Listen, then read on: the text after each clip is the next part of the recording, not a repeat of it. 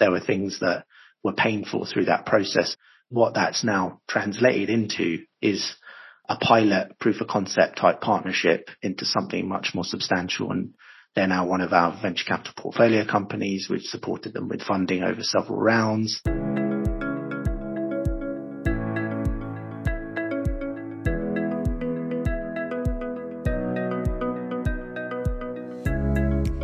Welcome back, and we have a cracker of an episode for you today. Now, if this is your first time joining, a pleasure to have you. Matthew Grant here, host of many, but not all, of our weekly podcasts. If you are a regular listener, you'll know that my fellow partner at Instech, Robin Mertens, is now regularly picking up the microphone, and you're going to be hearing from some more of the team soon. But for now, if you've ever wondered how large insurers successfully deal with innovation, this one is most definitely for you. I managed to pin down Brendan Smith, SVP Global Risk Solutions at Liberty Mutual, joining us from the US, and Premal Gohil, Head of Innovation, Partnerships and Investments from London, to find out what they are doing. Now, this is a longer episode than usual, but it's jammed full of great insights that will be useful to you, whether you're working at an insurer, trying to figure out how to get your organization to innovate, or you're at a technology company wondering how to get noticed. And if you are one of our regular listeners that does the ironing out there running or on your bike, well, go for it. See how much more you can do with an extra few minutes plugged in today. And finally, Instech London is accredited for credit towards continual professional development by the Chartered Insurance Institute here in the UK. And you can find the learning objectives and our edited highlights of this discussion on our website, www.instech.london.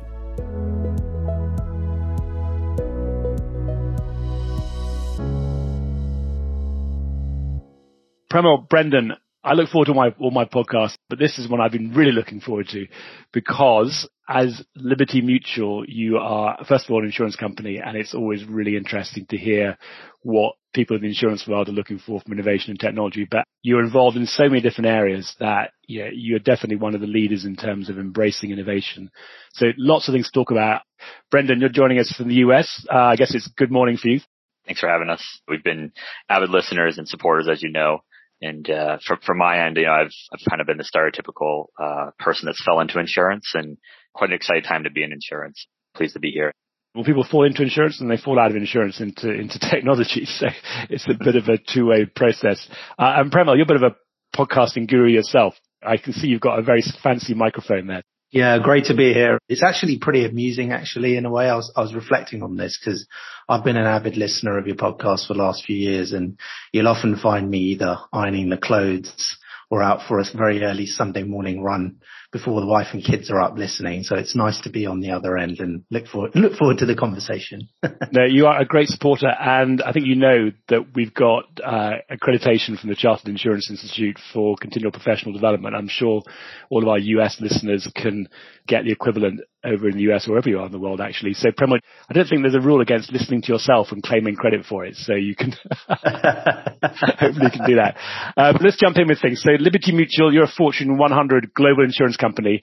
Premal, you're heading up partnerships and corporate ventures at Liberty Mutual's Global Risk Solutions divisions. We'll hear more about that in a minute. Brendan, you're Senior Vice President of Global Risk Solutions Innovation. I know things move fast in this world. So has anything changed since you told me what your roles are? No, yeah, still the same roles, and excited to be in them. Things change definitely daily, and we're quite on top of it. Have our fingers on the pulse, out of the edge, so to speak. Well, Premal, you've made this easy for me preparing for this because you released your 5 tips for startup on LinkedIn, and I'm glad to see you're back writing again because you've got some great observations there for people on a whole range of different topics. Brendan, you've been at Liberty for 19 years, I think for longer than Premal. You've been leading this initiative for 3 years. Can you talk a little bit about what the role is? And I believe Global Risk Solution, that's just one part of the Liberty business. You've got a broader business beyond that. And so you're focusing on commercial and specialty lines rather than personal lines. We're part of the Liberty Mutual Group, one of the most diversified P&C carriers globally.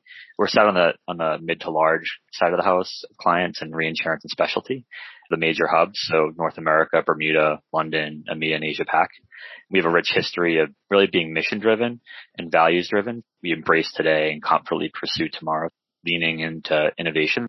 One of our values is challenging the status quo to make things better. So again, that alignment to innovation. And we really enable that through our innovation practices. My team's a specialist group. We really enable those solutions for our business leaders and drive new value with our clients and broker partners.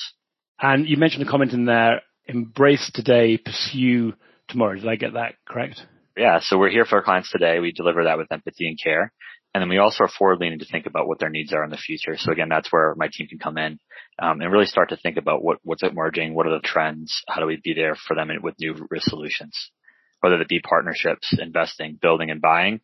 We have a full set of capabilities to really drive into those areas. I noticed also that you've described what you do with the organizations who you're working with as partners, technology providers and other things, that you partner, invest, build and buy. So again, could you just explain what those mean? They're kind of sort of obvious at some level, but from a specific and practical point of view, what it means for you at Liberty. They're essentially the full set of innovation capabilities. We're really allowed to partner to build, bringing new solutions to light, really augmenting our talent with startups, MGAs, reinsurers, and brokers, and clients certainly at the center. Where fit, we also may invest to accelerate that partnership that we have, or simply invest for long-term strategic learning. We might have a learning agenda, want to give us optionality around our strategic agenda, so we'll invest in that funds as well. And Premal really heads up those two pieces of it, the invest and partner. We also have the ability to make acquisitions, tuck-ins, the like, that can help really kind of build new capabilities and accelerate our futures. And then we have a build arm, which brings together the best fit teams from across the business. It might be functions, it might be particular, line of business. And certainly that includes technology and advanced analytics to really do the building around the offering. So it might be a digital solution with some kind of AI, ML type backing. Well, that was a lot to take in. So let me make sure we got all of that. My question, in case you missed it, was, what does it mean when Liberty says it partners, invests, builds, and buys? Well, as Brendan just explains, they do it all. They collaborate with other technology companies. Sometimes they invest in startups. Other times they go all in and will buy the companies. And other times, if they can't find what they need, well, they'll just build it themselves. I was completely genuine when I was saying before that you are leaders in this space.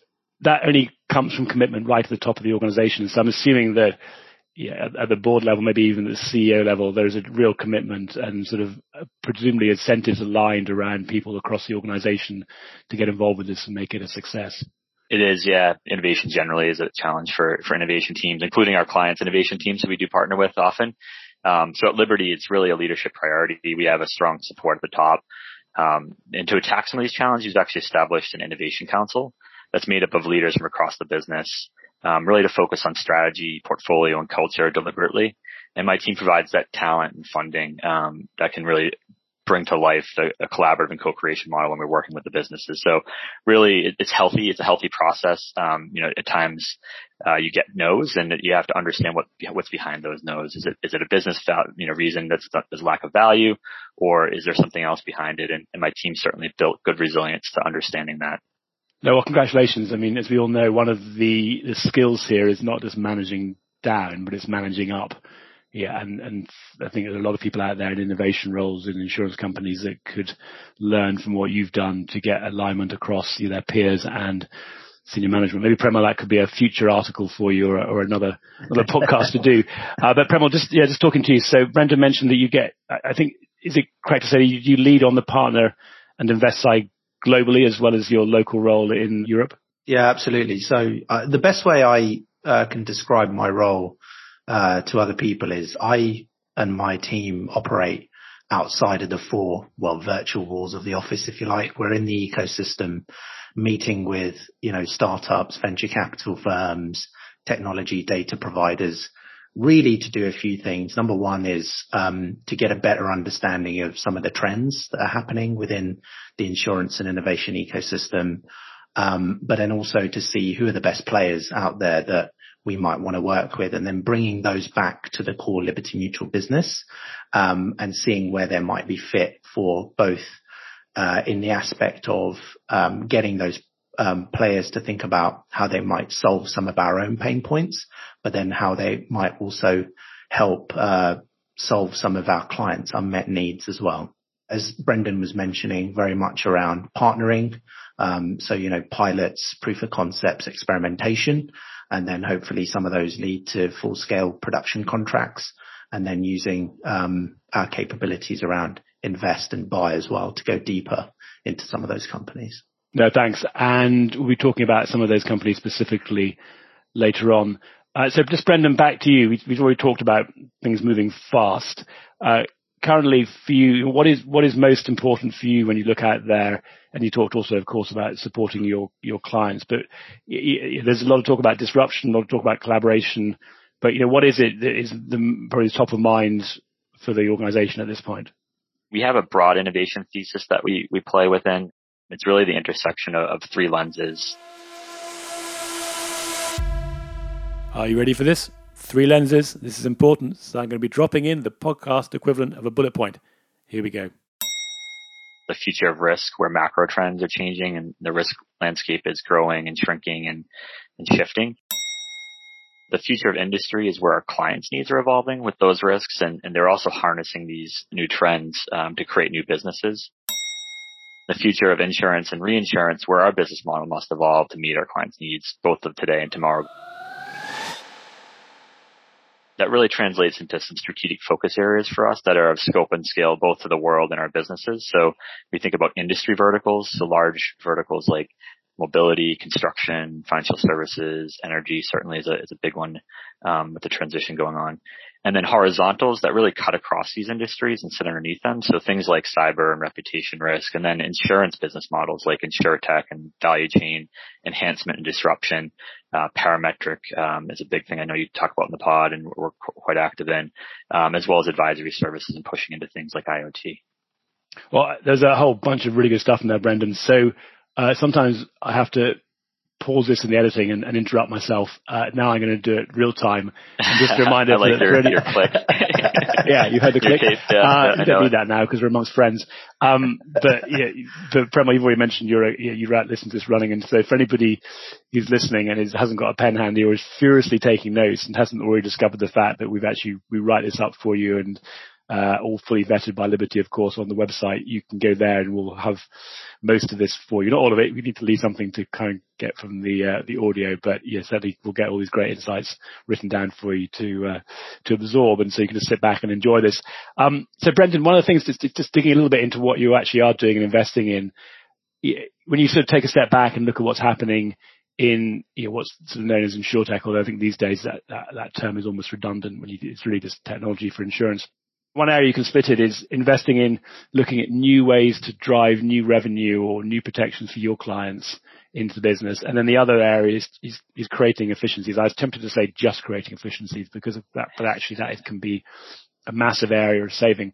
You talked a little bit about your sort of thesis, but do you have any figures to hand about the balance between the new versus the cost savings and the efficiencies?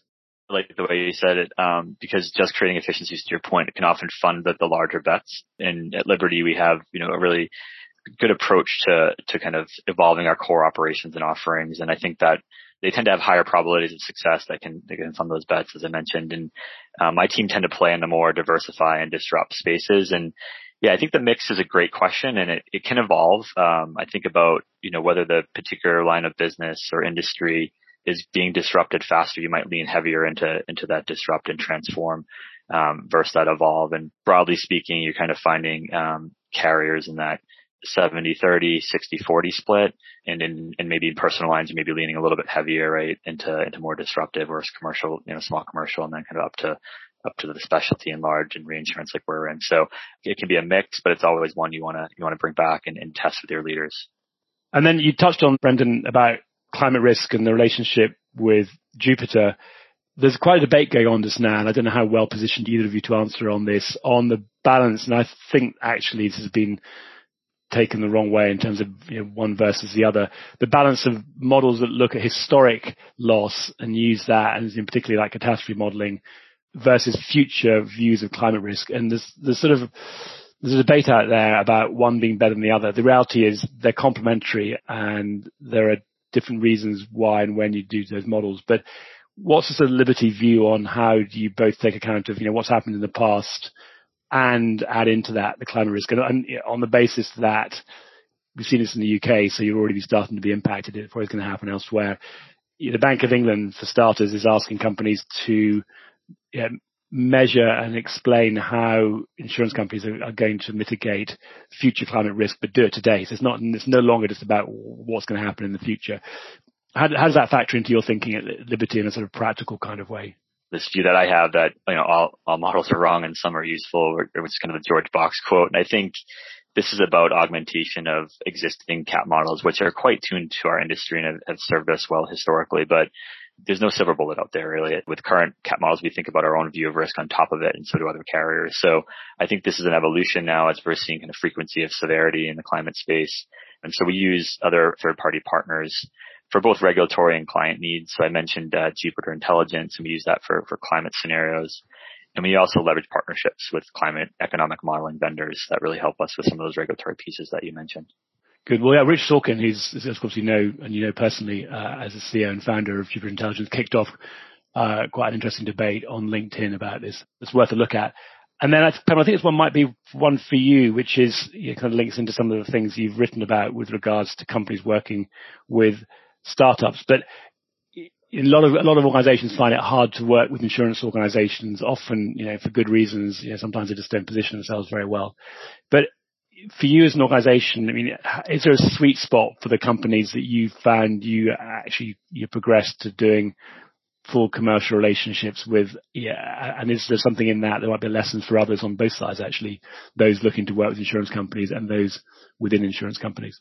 Matthew, you'll know traditionally, it has been very difficult for incumbents and startups to work together. We don't always make the easiest of bedfellows, so to speak. Compared to maybe 5 or 6 years ago, I think the situation has improved as, you've had more venture capital funding come into the space, the proliferation of insurtechs and other types of companies working with incumbents. But I think it really depends on what you're looking to achieve. One of the things that I always say to colleagues within our business units when they're looking to partner with innovative companies is aligning expectations up front is critical. It sounds obvious, but it's amazing how many people go into something where they say, well, I found this really cool company. It's got amazing technology, and they bring it in and it just ends up being a complete disaster. Doing that upfront work around, what do both sides want out of the partnership? Who's going to lead it? Who's going to pay for it? What's the timescales? What does success look like to both sides? And being very, very clear about that up front, you end up with a much better outcome. That's something that we've learned here at Liberty, through some trial and error, and we've certainly got better at it. I think being focused on that, you often just want to jump in with both feet and, really go for it. But doing that work up front, I think just pays dividends. And it's something that we're very, very thoughtful about in our partnerships. One of the areas that I've given people advice on is when they're approaching insurance companies, don't always try to go in selling. You can actually go in and ask for advice. And I know you're very generous with this.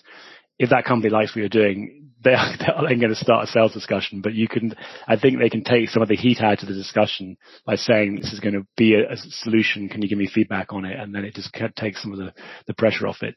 And it's building on that. You're part of what you wrote about was, why do so many of those sort of relationships and organizations fail? You've talked a little bit about some of the expectation setting, but what else do you see that is a sort of an earmark of failure and people should be looking out for? When you're looking at the concept of innovation, I think one of the things to bear in mind is failure is part of the course. It's actually part of the process. That's how you learn, and you iterate, and then the feedback loop in. So, failure is okay. If you don't get the outcome you wanted, that's what experimentation and innovation is all about. What's not okay is you failed because you didn't do the adequate work up front. I don't think that's acceptable. You end up wasting time, effort, money. Being thoughtful about that, as I said before, is really important. And if I give an example of where with one of our portfolio companies, something like that's worked quite well. So, Rain, which is an insurtech MGA, you featured them in your recent embedded insurance report. We partnered with them a number of years ago, and they were very focused on one specific use case, which was around underwriting drone insurance, which is a space that we were not present in, but we were very interested in getting into, particularly in the US. And the founders of that business had a great background within the drone space. And I think what we learned from that is a great rapport building between the founders and Liberty Mutual and the various people involved. And that alignment of expectations and upfront work was pretty heavy. And of course, there were things that were painful through that process, and we learn and iterate and you test and learn and fail and keep going. But I think what that's now translated into is a pilot proof of concept type partnership into something much more substantial. And they're now one of our venture capital portfolio companies. We've supported them with funding over several rounds. They're now moving into other spaces.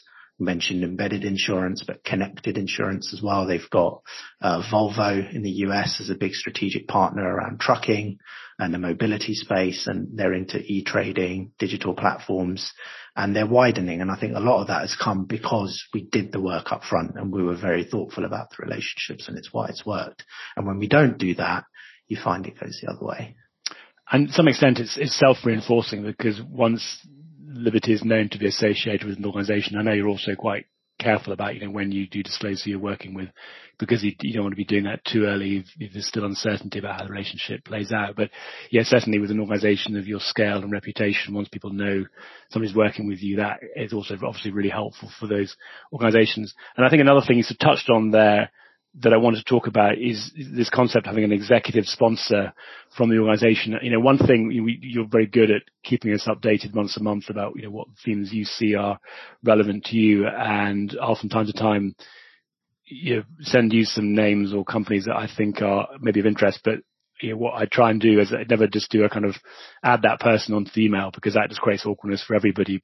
You've either got instinct of like, okay, this might be interesting, no, it's not interesting, or yeah, definitely interesting. And if it's in the might be interesting, you'll go and find somebody in the organization, and then we only really make the introduction when we know that there is a genuine interest in Liberty. And so there's a bit more work up front, but ultimately everybody is better off because you don't get an awkwardness or time wasting, which is what you referred to. But just specifically on this executive sponsor, can you just talk a little bit how that actually works in practice at Liberty again, so that you do find someone that's vested in the success of the company you're looking to work with? The support of a key decision maker, an executive sponsor, if you like, we think is crucial to a partnership, right? So those people are key to aligning resources, providing air cover when you need it, time, making sure there's sufficient visibility. And so what an exec sponsor and their team can often do is help inform us when we're out in the ecosystem about what they're looking for. And, building those relationships between the core and our team has been really important to that. And then similarly, when we're out in the ecosystem, we're trying to think about what can enable our own strategy and our own business strategy as well. So who are some of the players that we need to work with to unlock what we're trying to achieve? So it really works both ways. And I think, with respect to working with internal teams, particularly having executive sponsors and their teams involved and bought in, I'd describe it as the push versus pull model. So historically, way back when I started this role, I was as guilty as many others of just finding some interesting companies and trying to ram those down the throat of some of my colleagues around the world. And naturally, you're going to get resistance to that. So from learning from that experience, I think, I think it's fair to say one of the best connected teams within the Liberty Mutual business. We've built deep, trusting relationships with executive leaders, and their teams to really learn about what's important to them and what's important to their clients. And then we go out into the ecosystem when we're informed. And that way, when we bring back interesting companies or partners to work with, it's a much better two-way kind of dialogue. And, I think by doing that and having spent the time to do that, you find that when you do get into a situation where you want to work with a company, your executive sponsor almost reveals themselves by themselves, right? They're very interested and bought into it. So you're not having to think about picking someone and saying, well, will you help us sponsor this? It's a much easier dialogue to have. And it ends up with superior results, frankly. And it's something that we're very focused on.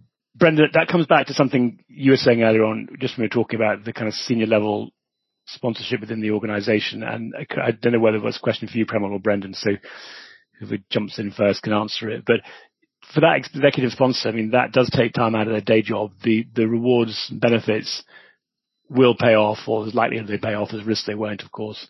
But at some point in the future, well, how does the organization allow for that in basically setting people's goals and then judging by results if it's looking at something that maybe wasn't contemplated at the goal setting time of year and doesn't deliver results until a future time? One of the things that we do, Matthew, is when we're talking to executive sponsors and their teams and they're looking to innovation, we do say to them, expect a time commitment here, right? This is not the place for side hustles. They don't work very well. And what you find is if they're passionate, if they believe in the value that can be created through a partnership or, some form of innovation that we're trying to do, they'll make the time. They'll take that out of their busy day. They'll find the resources. That is often a great acid test, I think, for commitment. What we found is, there will be pockets in the business that are always up for looking at things, and certain people are just wired that way, and they're always great to work with. And then there are people at the opposite end of the spectrum that don't have much interest in it, and that's absolutely fine. And then there are people in the middle. And it's really the people in the middle that tends to form the core, if you like, of the group. And it's just really better understanding their needs. And as I said, building those relationships, and you find, things move in the direction that you want because you understand what people want, and you can work with them better that way. You allow some of the natural barriers to exist because if people are really passionate about something and they themselves got an innovation mindset, they'll figure out how to do that and get around it. And I know there's a couple of other very large global tech organizations that we all know that have got a kind of similar mindset, how they inspire innovation internally.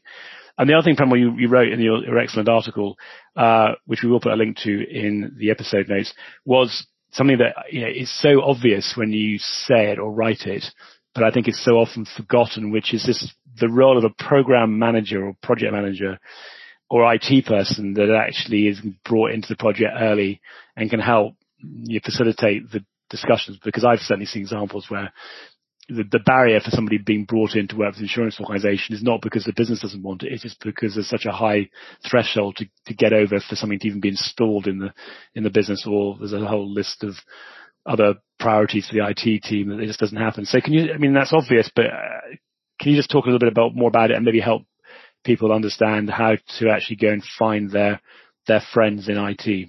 If I touch on the program managers first, so they can be very helpful to support the proper structuring of, say, a pilot or a proof of concept, with proper milestones, accountability, making sure the sponsors are in place. And then you have a mechanism for measuring the results against your initial expectations. So if you have good ones in your organization, become friends with them. They are very, very helpful. It's almost an interesting kind of paradox because when you think about innovation, people think about technology, they think about new business models and concepts, and it almost appears quite esoteric. Actually, innovation as a concept in itself, when you go deeper into a discipline of innovation, there is a process to it. So when I'm speaking to Brendan or we're speaking to, other members of the team or the business units around Liberty Mutual Group, we always say in this, process is your friend. It helps you to structure things clearly and understand when things are working or not working, etc. And I think, having people like that around that have that type of mindset that can work with you to do that, and that's their natural kind of bias, is very, very helpful when you're trying to partner with companies. On the technology side, I would say we're seeing a large growth, particularly in APIs, to support integration into legacy systems. We're 109 years old. So we will have lots of legacy systems, as many incumbent carriers will, and being able to partner with other companies via APIs, etc., is pretty helpful. And I think you can see it evolve potentially into areas like ecosystems, etc., which I think are going to be massive in our industry. And I think being aware of those, being aware of how they work, and then, the people within your organization that can help execute on them, I think is important. You said offerings with APIs integrating into legacy systems. one of the big challenges of legacy systems is you can't integrate into them with APIs. So it's what you're saying, that the solutions you're finding interesting are ones that actually do enable or find some creative ways to overcome that barrier of integrating legacy systems. And that's actually almost a technology in itself has got a value because it's a kind of connector between the new world and the old world. Yeah, absolutely. And I think you've had guests on previously that have talked about technical debt within insurance companies. And if you think about the spend that, insurance companies like us put through our budgets every year just to kind of keep the lights on, to move beyond that, you've got to really be aware of some of the capabilities out there that can move you forward. Otherwise, you're just spending to keep the lights on and stay in the same place. And I don't think that's something that we want that's going to serve us particularly well or potentially serve our clients particularly well. That issue of technical debt, we don't really have time to do it full justice just now, but it is a sort of massive cost to insurance companies in the background, not that visible, but it's just eating away at the profitability. And it's certainly something that I think when people actually understand what's happening and can make the sort of tough decisions to invest and more significantly to overcome it, or I think as you're doing, finding creative solutions to help get around that, it does make a massive difference. Brendan, I just want to bring you back into the conversation again, hopefully you're still there, and talk about some of what you're seeing from your perspective of the US, and I'm going to just, for those with a political bent, refer to Europe in a sort of geographical sense. How would you sort of compare and contrast what you see from a technology point of view coming out of, and again, we're sort of being slightly probably exclusive to the rest of the world, so feel free to open it up to what's happening everywhere else. But in the Americas and then the sort of the European landmass that you're exposed to between what you and Brendan are doing. I might just hit a few commonalities and then highlight differences.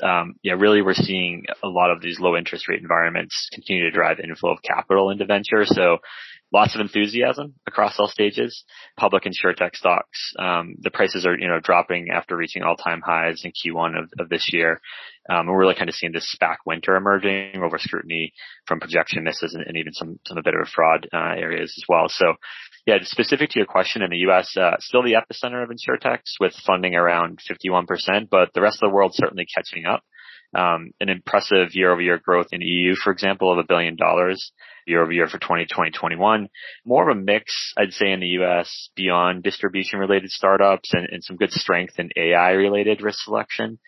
And then if I go across the pond in the EU, really like the approach of the future of Lloyd's, and Lloyd's Lab really is taking more active role in bringing mature startups, those that have a bit more product market fit, which I think is a great approach to it. The product innovation facility as well, giving some space to Lloyd's agents and work active across all those. So kudos to Lloyd's. And then on the ESG front, I'd say, EU carriers have been further out internationally in the US. And so they're leading the way in a lot of innovation there, but certainly Liberty and others are coming up quickly on those fronts. Great. Well, a couple of things there, Brendan, I want to pick you up on. Ed Gaze, I know you're listening because you're a keen listener of this, so I suggest you take that comment from Brendan and pin it up on the wall of Lloyd's. That's great endorsement from a major global company about what you're doing at Lloyd's Lab, and Liberty is a member of Lloyd's, so that they are benefiting. So that's great. And the other thing, Brendan, you slipped in an acronym there. I know you're just testing me with your SPAC, with your special purpose acquisition companies.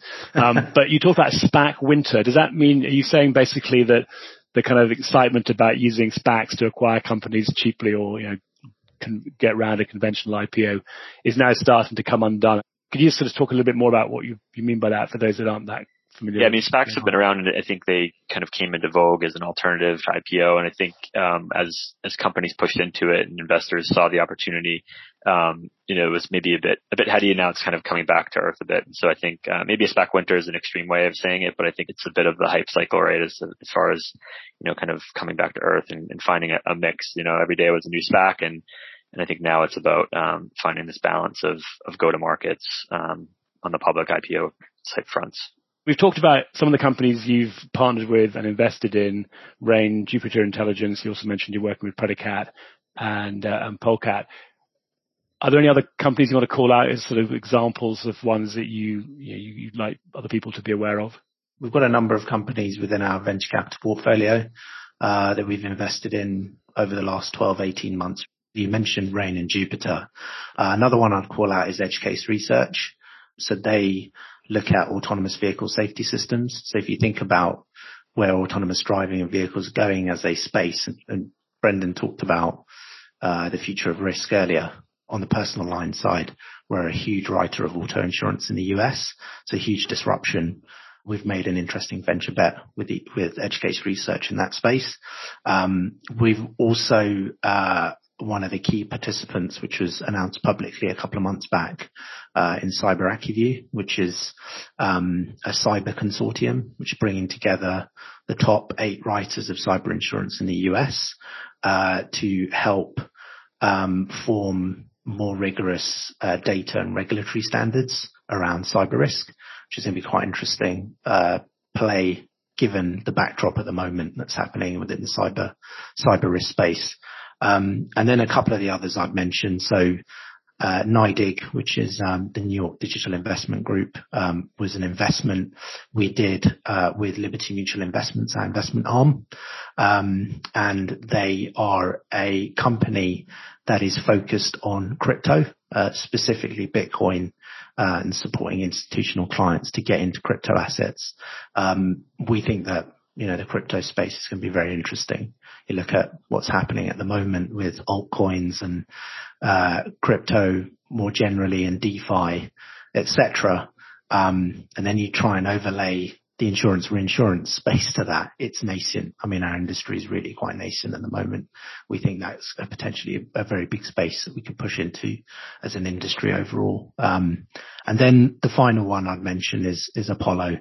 So Apollo's an insurtech that we backed in Canada, for supporting our Canadian business there to get deeper into small, medium enterprise business. So they connect retail brokers around Canada and the Canadian market with risk capital from carriers, and we've invested in them as well. Well, that's an impressive list, and I think you did that without even looking at your notes, so good to know that they're all top of mind. The crypto one is really, really interesting. Quick plug for what we're up to. We're actually doing a report just now. I think if we haven't really spoken to you about it, we'll be doing it soon on essentially an overview of what's happening in that whole crypto space and decentralized finance, which is DeFi. So, finally, just coming up to the time now, Premal, you have your own internal podcast. You very kindly invited me to talk on it. And of course, I made the mistake that I sort of caution my guests about, and I talk for far too long, and I'm sure you had to do lots of heavy editing, but I don't want to sort of ask you what happened to my podcast, but just generally, how is that going internally as a way of sort of internal communications? Because we often think about podcasts externally, but I think you've been quite effective about, big company like Liberty telling people what's going on within their own organization. Yeah, well, I will tell you how it went. In fact, it went very well. It went so well, Matthew, that we released the episode in 2 separate parts, and it's been one of our most popular episodes. So thank you for joining us for that. But yeah, In Touch at Liberty, which is the name of our internal podcast, available to Liberty Mutual employees. We launched it 3 years ago. We've run nearly 50 episodes now, interviewing internal people, executive leadership and people around the business to tell us about what they do and what they're thinking, as well as external guests like yourself, which has been great. Nearly 20,000 downloads in total, and pretty much all corners of the world where we're represented tuning in. So it's been a great experience, a lot of fun. Podcasting is a lot of fun, but I must say, anybody thinking about getting into podcasting, it's hard work as well. There's a lot to do. So, kudos to you and the team at Instead London for continuing, after all these years, because, whilst it is fun, it does take a chunk of your day to kind of focus on it as well. Yeah, well, thanks. No, we all know that quality counts, and Pete, who's listening in the background and will not have to do very much editing for this, because you're both such eloquent speakers, but, he does all the magic around it. So thank you for that. And, thank you very much for your support for Instead London. It's been great, to work with you, get your engagement. I think that was initially triggered by one of your previous colleagues who's no longer with Liberty, who actually, hit the charts with his podcast. So I'm sure based on the content here, we'll get you up there onto the leaderboard. But, just sort of final words, Brendan, anything final from you before we wrap up? Thanks for doing what you do. We joined Instead London because we're believers that rising tides lift all ships, and that really kind of helps the industry and helps Premal do his job and his end. So excited to be a part of it. Thanks, Brendan. Really appreciate that. Premal, any final words from you? Yeah, so I just want to say, we're big fans of Instead London. It's been an excellent community to bring together corporate startups, venture capitalists, and companies doing interesting things in the insurance ecosystem. We need communities like this to continue to push on the forefront of innovation within our sector. Personally, it's been, great for me to listen to the podcast, to join your events and to make new connections within the ecosystem. I use it as a great way of triangulating our own position on some of the trends happening in the marketplace. Are we hitting the right spots that day? Are we focusing on the right things? And I just want to say, keep up the great work and look forward to continuing to be part of it. Oh, thank you. And I know you couldn't make it last night for personal reasons, but we had a really successful event. At least we enjoyed it. It was like throwing a good party. I always think if you enjoy it, that's half the battle. But 150 people, so people are coming back. They braved a wet Tuesday evening. I know you're going to join us on the 11th of October for the next one. So it'd be great to see you there. Thanks to you both. I'll let you go now. I know you've got a lot going on. And Brendan, we are, as you probably know, we are very active in the US just now, hoping to get over to the US fairly soon and see you in person if I don't see you in London beforehand. So thank you very much. Great. Thanks so much. Thanks very much. Take care. Bye for now. Thanks. Bye-bye.